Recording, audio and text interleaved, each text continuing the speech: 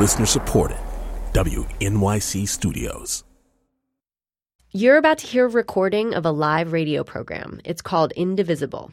You can listen live and call in 4 nights a week on public radio stations around the country or at indivisibleradio.com.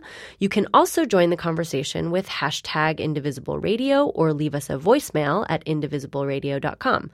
Subscribe now so you don't miss a thing. Okay, here's the show.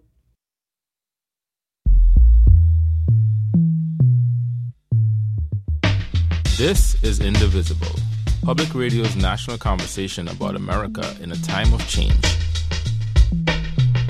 I'm Carrie Miller, and on Thursdays, I host Indivisible from Minnesota Public Radio in St. Paul, Minnesota. Tonight, we're opening the show with this developing story over meetings that Attorney General Jeff Sessions had with the Russian ambassador during the presidential campaign. Much of the controversy centers on what Senator Sessions said during his confirmation hearings when Minnesota Senator Al Franken asked him if he'd had any contact with Russian officials. Senator Sessions said no, and that was incorrect. Sessions met twice with the Russian ambassador, and late today, the Attorney General held a hastily scheduled press conference and said he would recuse himself from the Justice Department investigations.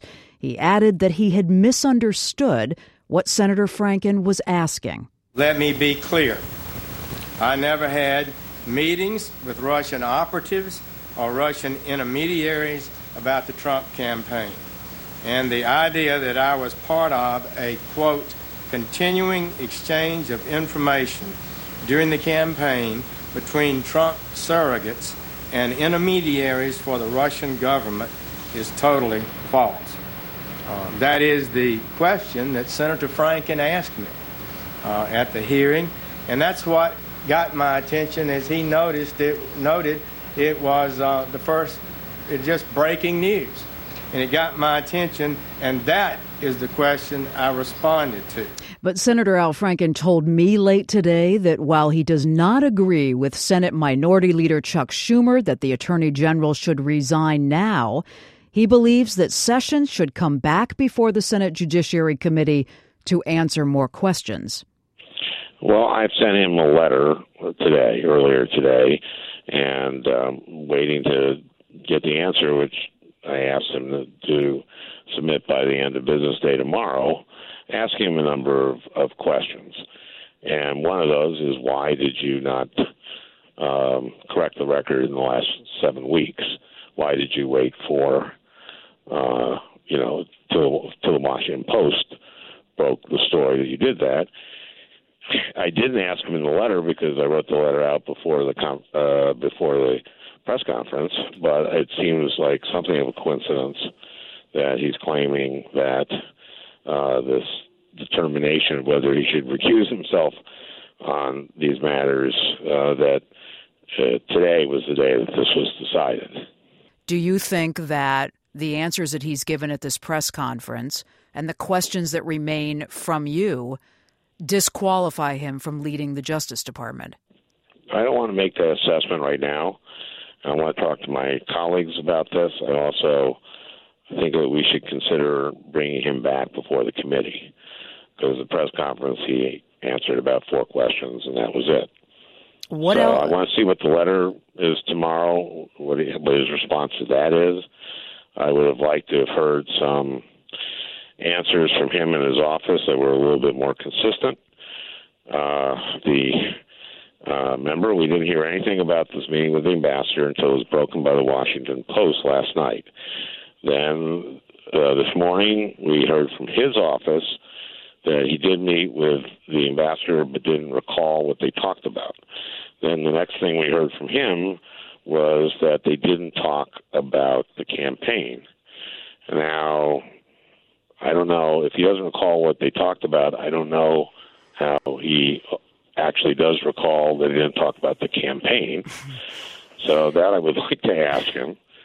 And I wonder whether he talked about sanctions and whether he talked about things that were not about the campaign, but about what a President Trump would do with Russia, how, that during the campaign, then candidate Trump said lots of nice things about Vladimir Putin and said he was a great leader and said, complimented him on what they were doing in Syria,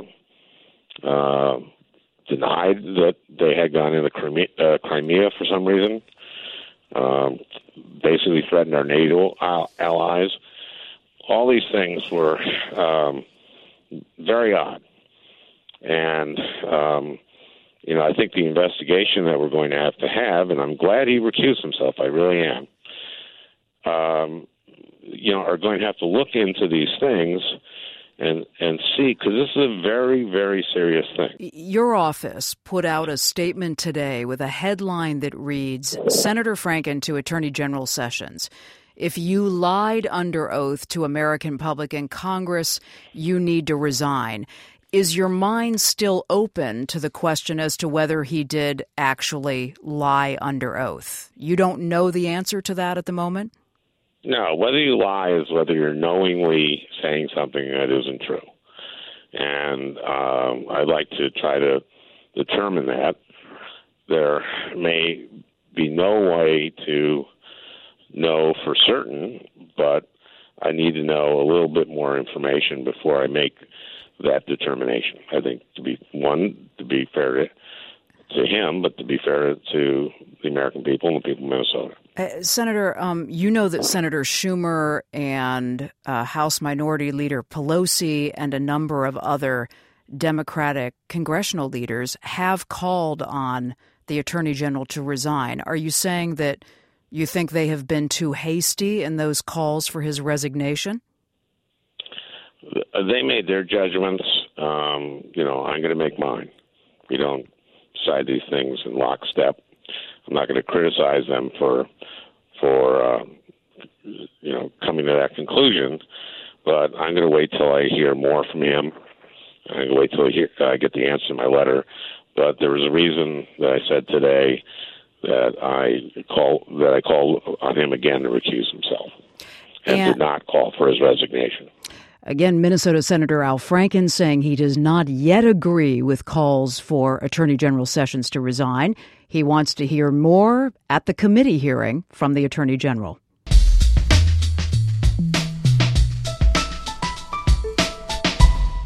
I'm Carrie Miller. You're listening to Indivisible. It's a partnership between WNYC in New York and Minnesota Public Radio. Each Thursday, I'm taking a look at how polarization is influencing our perception of who we are and what we stand for, and the effect that it's having on American identity. On our first Indivisible show on January 26th, we talked about why demonizing people who voted for the other candidate is unfair and counterproductive, and why making stereotypical assumptions about your fellow Americans can be really destructive. And you said some enlightening things about that. So I am the wife of an undocumented person, and I'm also a Christian. Mm-hmm. And I had a crazy amount of backlash because I voted for Hillary Clinton. So I'm in the military, voted for Hillary. I'm a white female and with a graduate degree, and I'm one of those people that I felt like I couldn't really talk about the fact that I voted for Trump. Those of us who were not in support of Trump have to remain quiet because they'll assume we're heretics. They'll assume we're abortion-loving, left-leaning, crazy people who must not follow the doctrine of the church. So tonight, the next step, because just tolerating someone else's opinion isn't really enough. Our democracy thrives when different voters' views are heard, listened to, and respected. A project called Better Angels is trying to do that. We're going to explain how it works, but I'd like you to think about this. If you were face-to-face in calm conversation with a Trump supporter or a Clinton supporter, what is the primary question that you'd ask and genuinely want to hear the answer to? Because that's the key. You're not just throwing out ambush questions. You're asking a question you genuinely want to hear the answer to, because once you ask, you have to listen to the answer. So I'd like you to think about that. Here's the phone number, 844-745-8255, 844-745-TALK. And tweet me at Kerry, Kerri, NPR, hashtag Indivisible Radio. Our guest, Bill Doherty, is a professor of social science at the University of Minnesota. He's a family therapist. He's the author of a number of books, including Take Back Your Marriage. And he joins me in the studio. Bill, welcome. It's good to have you here. Good to be here. In a few minutes, we're going to be hearing from two of the Better Angels themselves who took part in the first gathering. But Bill, before we get to the logistics of Better Angels, I want to zero in on this idea of asking a genuine question and then really listening to the answer, because when I read the report from this first gathering, it took a while for people to get used to doing it, didn't it? Oh, a question that is about understanding as opposed to a rhetorical question, that's very hard to do. Why is that so hard to do? Well, when we have really fixed, powerful opinions about the other side, it's very hard not to just sort of set them up with, like, how could you possibly believe such and such? And so part of what we did at this dialogue that we'll discuss here was to try to help people understand what a real question is. So you took voters from, southwestern Ohio, yes, right? Yes. You flew them to New York. No, we did it in Ohio. You did it in Ohio. Yes. Okay, tell me what happened, how this was set up. Yeah, so the Better Angels Project out of New York City had been actually doing some dialogues between different kinds of groups. So we did one with religious liberty advocates and gay advocates, around the marriage stuff.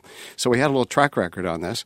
And then David Blankenhorn, who is the director of Better Angels, and David Lapp, who lives in Southern Ohio, came up with this idea of bringing together a group of Trump voters and a group of Hillary voters in December to see if they could better understand one another, find areas, clarify differences, and see if there's some commonalities.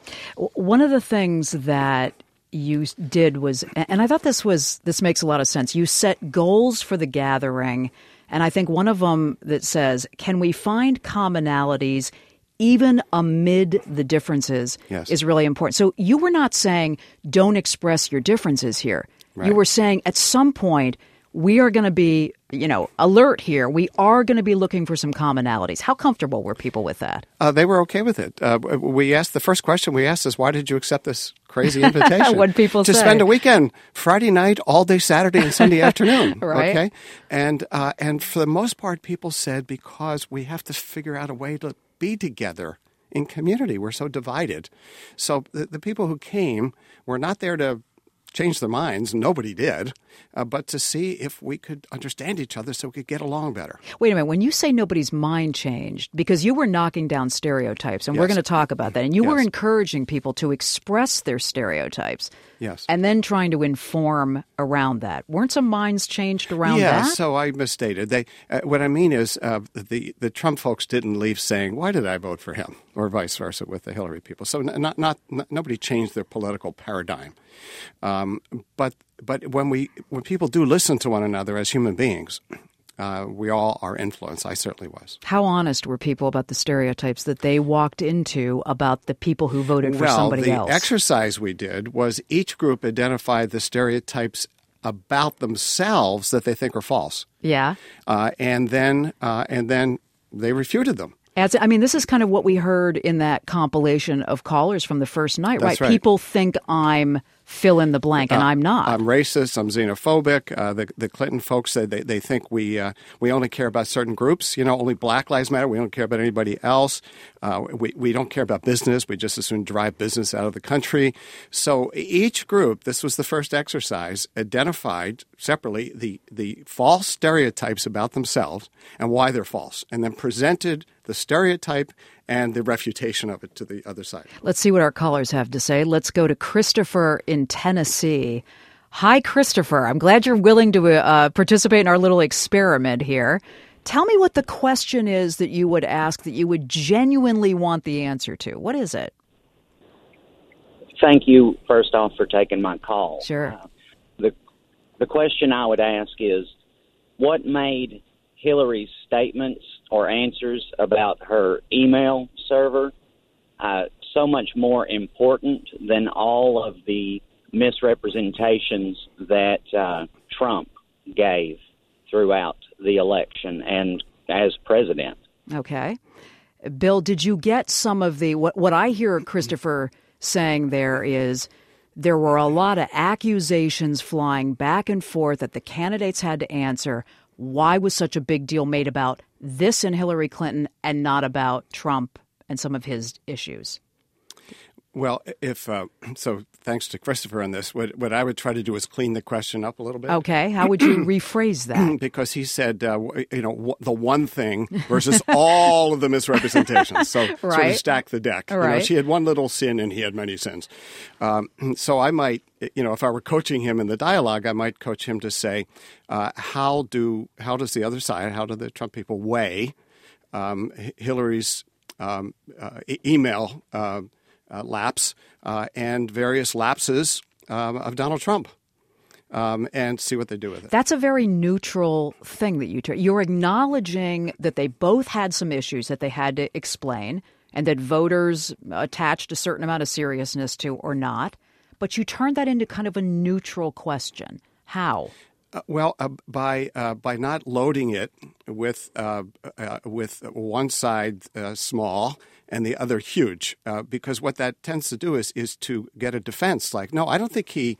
See, what I learned that the Trump people say he's not a politician and he's not smooth and he's not polished and he doesn't know all the facts sometimes. So they're forgiving of some of this stuff. Yes, right. And we tend to forgive the person that wears our colors. It's a confirmation bias, yes, right? Exactly. So Hillary supporters say she was kind of incompetent technologically.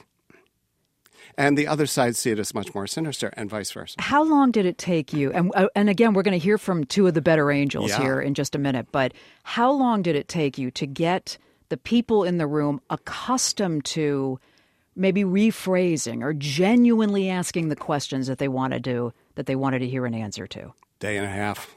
A day and a half. It's hard. Really? It's hard. Is it hard because you want to feel a certain kind of moral superiority? Oh, yeah, of Isn't course. that That's it? a lovely way to say it. I mean, if I am passionate and everybody was there, I mean, people give up a weekend. They're passionate. Okay, these weren't the lazy, like come easy, go easy, you know. And so we have a lot of steam built up behind our conviction. And so it makes it that much harder to really want to learn and to listen. People can get there. They can get there, but it doesn't happen easily. It also feels good when you can score a point, right? Yeah. And were people there to kind of score points? Well, of course. I mean, it's human nature. But we designed this in a certain way that did not allow much of that. And yours truly squashed people when they tried. How'd you do that? Well, I would just interrupt some. So, for example, after each side presented the negative stereotypes and then said why they were not correct, the job of everybody after that was to say, what did you learn? What did you learn? Right. Not give a speech here, not refute what they said. What did you learn something? And if somebody started on an editorial, I stopped them. I mean, they gave us permission. I mean, we said we had our ground rules, and we said, do we have permission to stop you? And I did a number of times, hopefully with good humor. You're listening to Indivisible. We're taking the next step from our very first show where we talked about demonizing people who voted for someone else. Now, how do you have a coherent and maybe constructive conversation with someone else who voted for someone else where you're not just trying to score points? Better Angels actually did this. We're hearing about how they did it, and we'll talk with two of the Better Angels coming up. And I want to hear from you as well on this. 844-745-8255-TALK.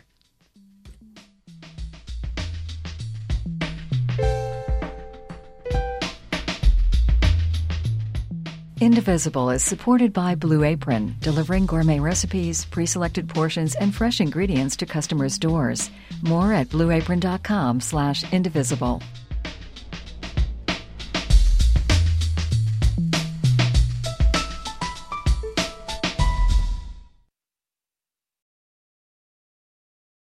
On Notes from America, we have conversations with people across the country about how we can truly become the nation that we claim to be.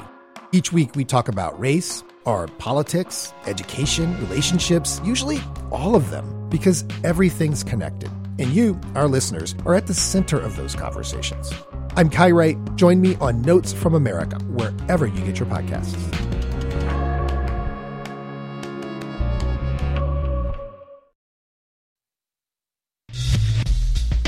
This is Indivisible, Public Radio's national conversation about America in a time of change.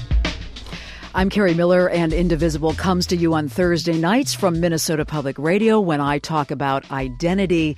Tonight, this is a conversation about a project called Better Angels and what happens when you get people in a room who voted for different people, who aren't allowed to ambush each other and talk past each other, who really have to engage in a civil and constructive conversation. My guest, Bill Doherty, took part in that and led it. He's a professor of social science at the U of M, a family therapist, and the author of a lot of books, including Take Back Your Marriage. And we have two Better Angels who are going to join us here in just a minute. But I'm asking you, as you listen to this, as you join this discussion, what are the questions? Again, don't set this up as an ambush. Don't make a speech about this. I really want to hear the genuine question you would ask that you really want the answer to. Let's go to the phones to Jerry in North Carolina. And Jerry, you voted for Donald Trump, is that right? Not only voted for him, I campaigned for him. Okay, tell me what the genuine question is that you'd want to hear the answer to and that you would sit there and listen to. Anyone who's willing to give me an honest listen, I'd be happy to give them an honest listen as well. Enough. Number one, I would like to know if somebody is well informed about the obfuscation, outright lies, disinformation that Ms. Clinton was caught in time and again over the years. What is it about that candidate that was so very attractive, apart from gender, a so-so stint with the State Department and a better stint as a U.S. Senator, apart from... Okay, Jerry, I'm hearing exactly what Bill said he tried to stop people from doing, which is making big, long statements. What is the actual question you would ask? He was a candidate. Why did you support her? Why were you attracted to Okay. All right, Bill, what do you hear in that? Yeah, so we did have people ask the question and answer the question, why did you support this candidate? So Jerry is obviously passionate about this, and he set it up so given that she's a degenerate, what could possibly have attracted you to her? Right. And what this elicits is defensiveness. It's a conversation and stopper, your guy is a lot it? worse. Right. Okay. Right. Yeah, right. And so that's why this is hard. This is really hard. Yeah. Let me go to Jessica in Boston. Hi, Jessica. Tell me a little bit about yourself. Hi. Thank you for taking my call. Sure. My name is Jessica. I'm from Boston. I'm actually a hospital chaplain, so I'm trying really hard to wear my chaplain hat when I'm thinking of the question that I would like to ask. All right. And so I think I was trying really hard to think about how to phrase it. And I think it's just how does, I was a Clinton supporter, and so the Trump supporters, especially the women, how do they make peace with the way that he, the accusations that have come out, the way that he's spoken about women, the way that the treatment of women, how do they make peace with that? How did they kind of overlook that? Or I don't really know the wording that I would use, but how do you come to terms with that and still vote for someone? Jessica, I think this is the perfect question to bring in our two Better Angels on the show. So thank you very much. Good to have your call. Rebecca Leitner is with us. She participated in the Better Angels project. She's in her late 20s. She's a small business owner. She supported President Trump, and she's with us from Cincinnati. And Rebecca, welcome. It's good to have you on the show. Oh, thank you very much. Sajaya Woods is with us. She's in her late 20s. She works full-time. She's studying accounting in college, and she supported Hillary Clinton. And she is sitting right next to Rebecca Leitner in a studio in Kentucky. And Sajaya, welcome to you. It's good to have you here. Thank you. Okay, so I want to hear, you heard what Jessica asked about how, given President Trump's some of the news that came out about his views about women, some of which he disavowed, how you felt comfortable in supporting Donald Trump around that. And Rebecca, let me come to you on that. When people asked you that in this Better Angels project, what could you say about that? Yeah, well, this is a question we didn't actually discuss so much directly, but what came back in a lot of our discussions was we were really tending to look more at the actions, because we do identify that Donald Trump does tend to say a lot of things, but we tried to look more at the actions. The actions speak louder than words. And what I saw as a woman and as a business owner, that he is a huge advocate for women. He had a female campaign manager, and that was the first time that had ever happened. Some of his people that he hired for some of his big projects in the 60s were run by women, which was almost unheard of. And then looking at his family, I mean, his daughter Ivanka has a huge company, which he's essentially empowered her to have, which is unfortunate of how she's being attacked now. But it's just like the way that he has empowered so many women around him. Well, yes, he said negative things about women that he should not have said. I'm not condoning that behavior, but for the women that he is supporting around him, I mean, I don't see how someone could just outright say that he is 100% against women, because the actions don't seem to line up with that. I think what you said at the beginning is really important, and I've heard this a number of times. Bill, Rebecca said his actions speak louder than his words. In the first blush of this project, you can just see some of the Clinton supporters saying, that doesn't mean anything. That makes no sense. How do you get around to a place where people are willing to hear that? And I actually thought Rebecca did a great job describing that. And hello, Rebecca, and hello, Sujaya. So,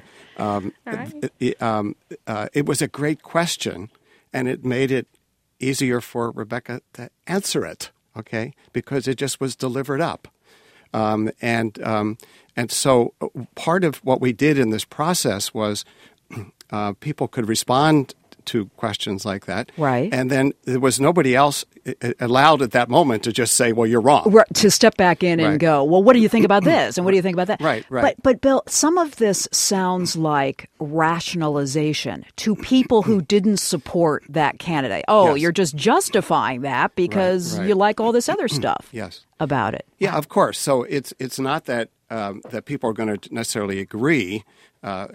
People who don't like Trump are going to agree, but what she said was not irrational, right? I mean, I guess if you're really a partisan, it was a reasonable thing that somebody might disagree with. Now, I tell you where I go on these sorts of things is that I go to politicians who I have liked, and I kind of excused like Bill Clinton. Okay, he had a bad track record with women, and I did not want to see him impeached. So I think that when we fall in love with a politician. It's like being in love, romantically. Well, there are flaws, but I'm going to look at the big picture, and this is a good person, and this is somebody who supports women. So, Jaya, one of the things that happened in this Better Angels meeting was that you were asked to talk about the stereotypes that you were aware of because you supported, in your case, Hillary Clinton, that were painful to you. Is that right? Yes. What are some of the stereotypes that you think people believe about you that you wish they didn't? Well, some of the stereotypes that they said that the Clinton supporters and myself put up was that we all were people that kind of wanted to advocate for welfare and giving away free things and not work for it. And we're all we're hardworking people. I'm a mother of 3 small children under the age of 8. I work. I go to school full time. I work my fingers to the bone. So I'm that could be nothing close to true for me, and that hurt. And so when you told that to other people in the room who perhaps walked into that room believing that, what was the reaction? What'd they say? I think that was one of the things that we actually found as a common ground. We all felt that there was a need to work hard, and we all felt that, yes, there is a need for support systems for people, the food assistance and things like that. We all felt like we needed that safe cushion, but that the goal ultimately is to be hardworking Americans. Bill, I want to say something about shame here, because I think that's also, we talked about moral superiority, but I think there's also the other side of that is shaming. Here's Tamara on Twitter who says her question would be, why weren't Trump's sexist, racist, misogynistic, xenophobic comments a deal breaker for you? There's a big dollop of, again, kind of moral superiority and shame. Yeah. I know people believe this wholeheartedly, but it is also kind of a conversation ender, isn't it? Sure, and you may believe that about Donald Trump. The question is, when you're in a dialogue with your fellow citizen, that is not an invitation to a discussion. Why do we care that we have these discussions? I mean, we could all just go our merry ways and believe No, we can't do that. We Why? Can't. We have to Indivisible work together. would end for one thing. Yeah, but, right. Yeah, think about those not? consequences. We have family members. Everybody, real political diversity in this country exists in extended families, right? Is that right? We Yeah. tend to be, working with people or the same kind of company or friends, okay, even places of worship. But you go out far enough in an extended family. These are relatives now. These are people that, that were there when you were born. Do we want to treat them as if they're idiots? Well, yes, some people Some feel people do. good about it, but you're saying you can't really live your life I think like that. I think it's a mistake. In a bubble. I mean, there are some married couples. You do a lot of Yes. relationship counseling. There are married couples who are deeply divided over this, Yes, right? And yet yes. they want to maintain their marriage. Something bigger. And so that's part of it, is to say, what do I most care about here? And my belief is, and this is part of what we did in Ohio, if you go to those larger values, like Sujay just said, nobody in that room wanted people starving on the street. And everybody in that room believed in the importance of hard work and a helping hand, not a handout. So everybody believed that. Rebecca, is this the first time, again, as a Trump supporter, that you've actually had to sit down and have this kind of conversation that was calm and actually constructive with people who voted for somebody else? Not for me personally. I'm pretty politically active in a lot of different circles, and I have a pretty diverse surrounding, especially in college. There was a lot of different opinions in college, and just having reasonable discussions, knowing that none of us are going to go out and change the world necessarily about each of these. Just having open discussion and listening to each other and hearing different perspectives was something that I was really exposed to a lot more in college, but a lot since too as well. Okay. Sajaya, how about you? This was definitely a first for me. Definitely a first. Wouldn't be the last, but I was excited and emotional. It was a lot, but I wouldn't change it. Was it emotional? Was it hard? Very much. Very much. Were there some tears and red faces and people getting kind of ticked off? There were some tears, and I think I probably was the only person that walked out at one point. Is that right? What persuaded you to come back? Honestly, both Clinton and Trump supporters at some point got up from their chairs and came and talked to me and brought me back to the room. And what did they say to persuade you? They were just saying that basically what was being said was not representative of everyone in that room, and everyone didn't feel that way, and that I was welcome and they wanted me to participate. All right. Okay, so I'm asking you, as you listen in and join into the conversation tonight about this Better Angels project, about the question that you would genuinely want the answer to. And here's something else. I want to know if you are truly capable of doing what Rebecca and Sajaya did. Could you do this? I mean, you heard from Sajaya, how tough this got, how heated it got. Do you think you're in a place where you could actually participate in something like this, or in your own circle of friends and family? To the phones here to John in Panama City, Florida. Hi, John. Hi, thank you. My question is, this is actually for you. In terms of the media themselves, should journalists be taking this same tact of phrasing questions that don't antagonize or stack the odds against a particular candidate?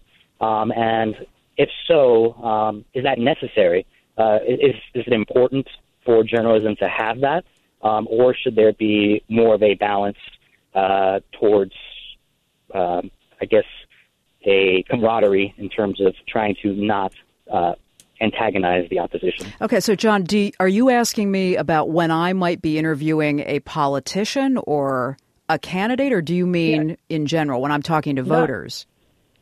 I'd say all. So whether it's a rhetorical question or a statement about a candidate, or if you're actually directly interviewing a candidate, is that criticism necessary in journalism, but not necessary in peer-to-peer citizen-to-citizen conversation? Yeah, okay, good question. I feel like it's a different kind of standard when I'm interviewing a politician. I think if the conversation has to get adversarial to get the answer, then that's how it has to go. I buy into what Bill's here to talk about tonight, though, that you are, because I've experienced this myself, you are never going to get to a place where anybody is really listening. And, hey, that's part of my job, to encourage really engaged listening. If all you're doing is being adversarial with one another and shooting questions at each other, and I know how to do that, and a lot of people know how to do that, but we're never going to get to a place where we can say, your friendship is still important to me, and I want to try to understand why you believe this. Does that make sense, Bill? Yes, to it you? does. Yes. So I distinguish. Some people, colleagues and others, sometimes think that I am making it all relative, and meaning what? Each side is, everybody's got flaws, everybody has strengths, and we should just be kumbaya. I believe that in the political sphere, trenchant criticism, it can be called for. I don't think contempt and utterly personalizing. Okay, but I think there's combat there. There's a combat of ideas. I was a debater in high school. Love that. Okay, but in interpersonal relationships, that tends to create animosity, misunderstanding, and further polarization. Let me grab a call here from Jennifer in Nashville, Tennessee. Hey, Jennifer, thanks for waiting. Hi. Hi. Nice to talk to you. Yeah, good to have you on the show. Tell me what you're thinking about here. Well, I'm Muslim. I converted 14 years ago. Uh-huh. And my question would be, as a Muslim, not only as a citizen, how someone would be comfortable voting with someone who surrounds them with anti-Islamic, anti-Semitic, white nationalist kind of people, because that's really worrisome. It may not be to the mainstream, but to us, our community is having a rough go of it now. Bill, what would you do with that question? Well, so the question has a factual assumption in it that he has surrounded himself, that his advisors are anti-Muslim, anti-Semitic, and white nationalists. And I think that certainly Donald Trump would disagree with that, and I think many of his supporters would say that he has not surrounded himself, his core advisors, with people who could be characterized that way. I think that would be the pushback. On the other hand, Jennifer is raising an important issue that when those sorts of folks are attracted to you several layers out, what does that say? You're listening to Indivisible. I'm Carrie Miller from Minnesota Public Radio tonight.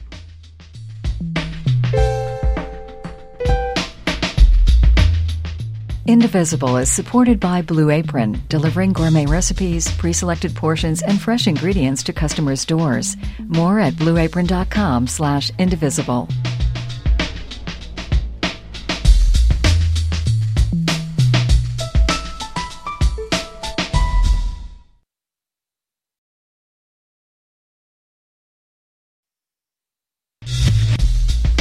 This is Indivisible, Public Radio's national conversation about America in a time of change.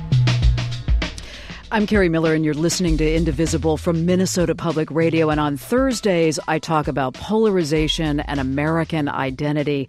And tonight we're discussing the hard work of actually talking with and listening to people who are your political opposites. Bill Doherty is here with me from the University of Minnesota. Rebecca Leitner and Sajaya Woods participated in the Better Angels project, where they came together in southern Ohio as people who voted for opposites. It was a group of 21 people total, Bill.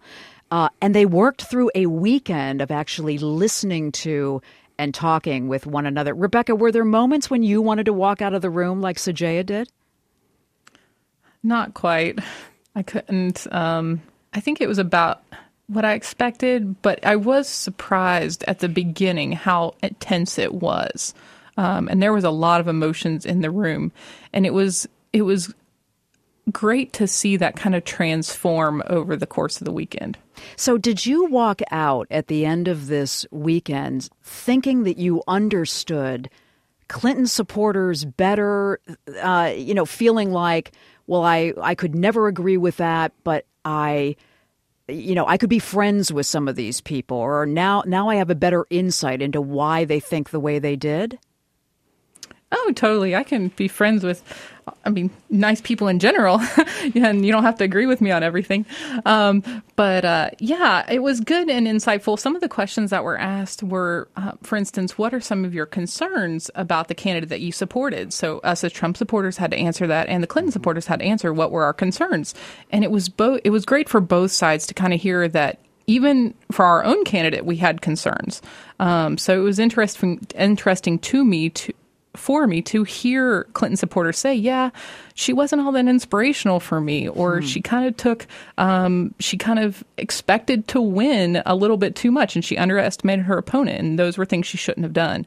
And those are just great insights for me to just hear, because I didn't think that was maybe possible for someone who is such a fan of Clinton to actually hold that position. That seems like a really important thing, Bill.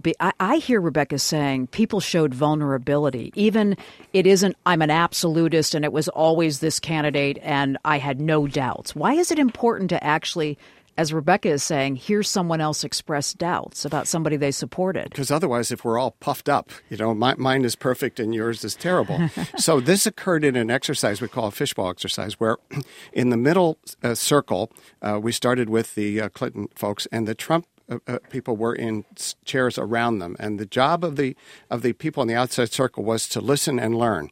And then we switched. And the two main questions were, why did you support your candidate? Why do you think they'd be good for the country? And then, what are your reservations or concerns about your candidate? Okay. So, and you could feel the pressure go out of the room when people said that. So when I asked, what are your reservations and concerns?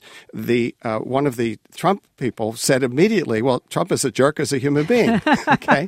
But I think he's got good ideas and we need somebody you could just, Right. Yeah. And humor important in that moment. Right. And as Rebecca's saying, nobody defended some of his comments about women on that bus ride. Okay, and people said that he's got to start to learn to be more presidential. Okay, it really helps. It's showing some vulnerability about one's own side.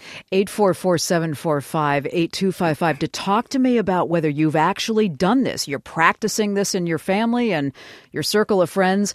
Very busy phone lines here. You can also find me on Twitter. It's at Kerry, KERRIMPR. Use the hashtag Indivisible Radio. And to the phones here to Michael in Arlington, Virginia. Michael, it sounds like you're in a mixed marriage. Is that right? That's right, yeah. Tell me about this. You voted for who, and your partner voted for who? I voted for Hillary, and my partner voted for Trump, even though what she says is she voted against Hillary. Okay. She was a Rubio supporter at the start, but is a conservative, and we knew this about each other going into the marriage. It wasn't a surprise to me, but what was a surprise was that she did actually vote for Trump, because a lot of people agree Trump is kind of a new item, a new form of politician. And I'm not going to lie that it got heated at times, and it got hard for a while. But we agreed that Hillary Clinton is not at our dinner table, and Donald Trump is not at our dinner table, and we're not going to invite them to our dinner table. Because my question, we're going through these series of questions, and my question to another human, another person, knowing their politics and knowing where they stand, can you see them as a person who will love you or could care about you in that personal capacity? Mm-hmm. because that's what's really most important. People are heated about politics. People get heated about sports. But who wins the Super Bowl does not affect your marriage or shouldn't affect your marriage. And who wins an election really shouldn't affect your marriage and your family and those relationships you have with other people. And it isn't easy, but I think it's very important. Boy, you two sound so smart. I'm looking at the marriage therapist here, and he is like giving you the big thumbs up on this. Do you hear? They are practicing some really wise interaction there, Bill. Yes, to accept differences, to not ignore it. He said they had heated conversations because unlike sports, there are values involved here. And there are a lot of couples who are not able to do what they're doing. The other thing I say, in addition to identifying what's most important in the relationship, is looking for some of these, like I call superordinate values. So you go up high enough in the values, and there is some commonality. Many political disagreements are about the means. Meaning what? The means that we don't want people starving on the street. We want people to be taken care of, have adequate health care. Right. Is it more market-driven? Is it more government-driven? Should it be local charities? That's where the divisions tend to be. Okay. So, Michael, are you still there? Or did we might have lost him? Okay, Michael. So how would you say, is the marriage, because you went through these difficult times, and you said at times it got heated, tell me what the marriage is like on the other side of the election. Well, it's hard for me not to make a point when something I find, particularly interesting or maybe even offensive or, something that the pundits are poking fun at.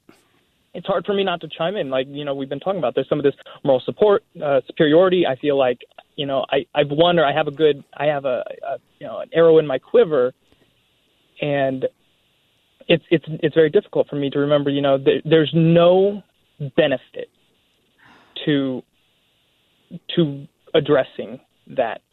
The only benefit would be make myself feel better at the expense of my relationship. Wow, so wise. Wow.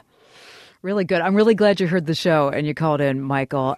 Now I want to go to our better angels and ask if beyond the project, Sajaya, you think you could be married to somebody who voted differently than you do? What do you think? Well, I think that is a challenging question. I think that answer lies on kind of the points that we got into in the meeting. Like, what was your reason for voting for them? So I wouldn't be opposed to marrying someone who voted opposite of me purely because they voted opposite of me, but probably purely based on the reasons. There were obviously, like we said, there were some things that we went into there believing about the opposite voter, and those are the things that we needed to clarify and understand and basically, explain why those stereotypes don't fit us. So for me, having gone in there, I would have had to understand and kind of question those things, and determine. You know what I'm curious about, Sajaya, is whether you've and I'll put this to Rebecca too, whether you two have carried the message of this experience through this project out to your circle of friends and family who believe as you do. I mean, do you find yourself now in conversations where you say, well, you might think that about the Trump voter or the Clinton voter, but I'm kind of here to tell you that this. Sajaya, have you had an experience like that? Absolutely. Really? Absolutely. I've had several times where obviously every day you turn on the TV and it's something about Trump, and I've heard some really harsh things said, and leaving our gathering, I consider some of the Trump supporters my friends now. So I found myself saying, hey, listen, I don't agree with this, but there are people who have real reasons that affect their lives, for why they voted for him. That's beyond what you're looking at right now.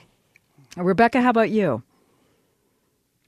Yeah, with you kind of asked two questions. So which one did we? I guess I'm asking whether you have carried the message from the experience of this project out and had conversations with people where you say it might not be what you think. Oh, yeah, absolutely. This was interesting because after I kind of warmed up to the idea of Trump as being our president, but once I was behind him, I actually went to the inauguration. And when I was there, I actually stayed for the Women's March. So I saw a lot of differences being there for both of those events back to back. And I reflected on our experience in our Better Angels project. And I was like, wow, what if these groups were to listen to each other? Because there is a lot of common goals, but a lot of the values and the ways that we want to get there are different. For instance, I mean, women's rights comes up all the time now, and it sounds like one side is against women and the other side's for women if you were listening to the media, but that's right. Not the case. But it's just, it's all sorts of feeding the same ideas that we have is closing us down from connecting and working better together. Bill, we do have to say something about the media here. And Rebecca's got it. I know that if seen through the lens of the media, it is often one side believes this and never the twain shall meet. We contribute to this polarization, don't we? Absolutely. And in the last conversation we had in Ohio, the question was, what are you taking with you? And several people said that they realize that if we just listen to the media, we will stereotype our neighbors and our fellow citizens, and we got past the stereotypes. And nobody changed their mind about who they supported, but those are media-fed stereotypes. So that if there's a Trump rally, they're not interviewing Rebecca, okay? They're interviewing somebody who is screaming, and is hostile. That's who they're interviewing. I love it that Rebecca went to the inauguration and the Women's March. Yeah. Wow, so interesting. And then I actually followed that up and went to the March for Life, which was the following week, which was more pro-life march. So I was there for a good bit. You are a better angel, aren't you? I want to take two calls back to back here. First to Moomin in Columbus, Ohio. Hi, tell me a little bit about yourself. Yes, my name is Mumin Igal, and I am Somalian American and Muslim. Uh-huh. And I've recently moved here in Columbus from Seattle, Washington. And just a few days before the inauguration, I was just shopping around at a local store in Columbus, and there was a gentleman standing on the other side of the aisle who just said, "Hey, I'm just coming to the inauguration. Can you help me and just, see if this jacket is the right jacket for me?" So it's a little strange for me. So I said, I give him my taste on his jacket and my view about it, and kind of like went along, and we had a good conversation about why he voted for Trump, and wow. Even though he didn't ask me who I voted for, but we just kind of went along, and I basically put a lot of questions to him, even though we were like complete strangers to each other, and he asked me other questions about myself and other things like that. So it was very interesting. This is excellent. Just to basically have a great conversation with respect and basically understanding from both sides. So it was very it was first time that I kind of felt like, okay, well, I'm put on the spot, and this maybe, It was a test. I love it, Moomin, that you bonded over tailoring and clothes. I mean, it doesn't get any better than that. I appreciate the call. To Matt in Pennsylvania. Hey, Matt, so you voted for Donald Trump. Yep, that I did. And the question, go ahead. Go ahead. So the question that I have is, and this is coming more from a younger generation perspective, I'm only 19. A lot of the people that I know that are in college, a lot of my friends that are in college, I can't even bring up the fact that I remotely support Trump because of the hostility that comes my way. Now, there are very good friends of mine. We'll sit down, we'll have a great conversation. We don't let that get in between us.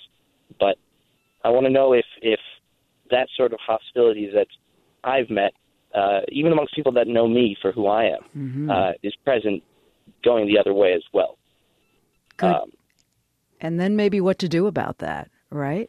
Exactly, because the conversation, if I'm talking with a good friend, we'll be going through everything and anything on that day's topic. And if there's a new piece of information that he has that I've never heard about, we're immediately discussing it, its merits, where it downfalls, and we're trying to find a comparison from another point of view. Good. And we're forming our own idea in that regard.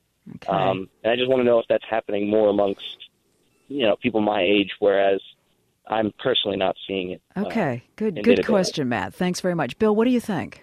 Well, what I'm hearing is a lot of negativity going towards Trump supporters from liberals.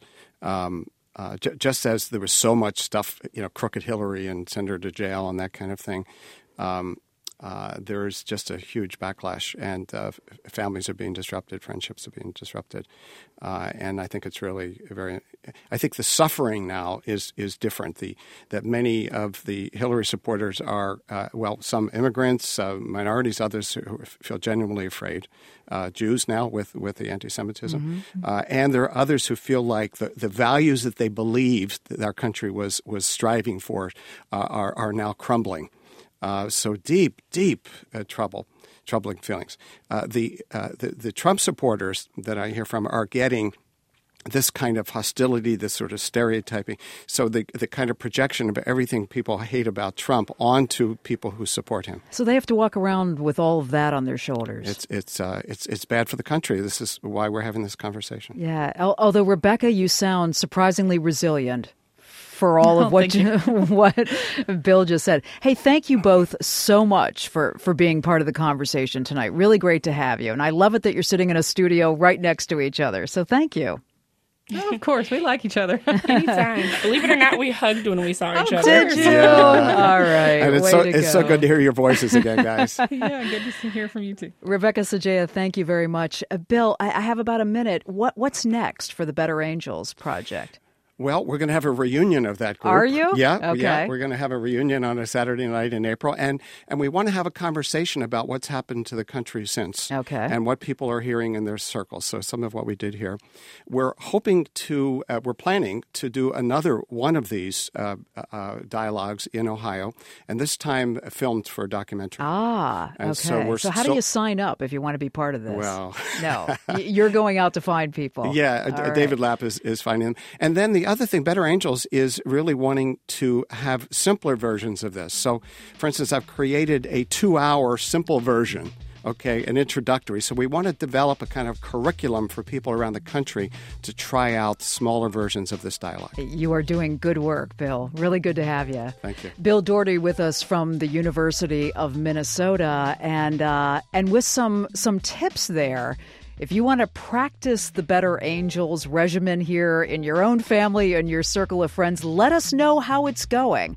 I want to hear whether you're able to pull this off. You can tweet me at Kerry, KERRI-MPR. Use the hashtag IndivisiBleRadio.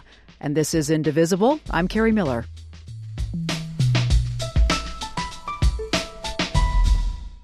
If you like the Indivisible podcast, rate and review it and tell your friends. And thanks for listening.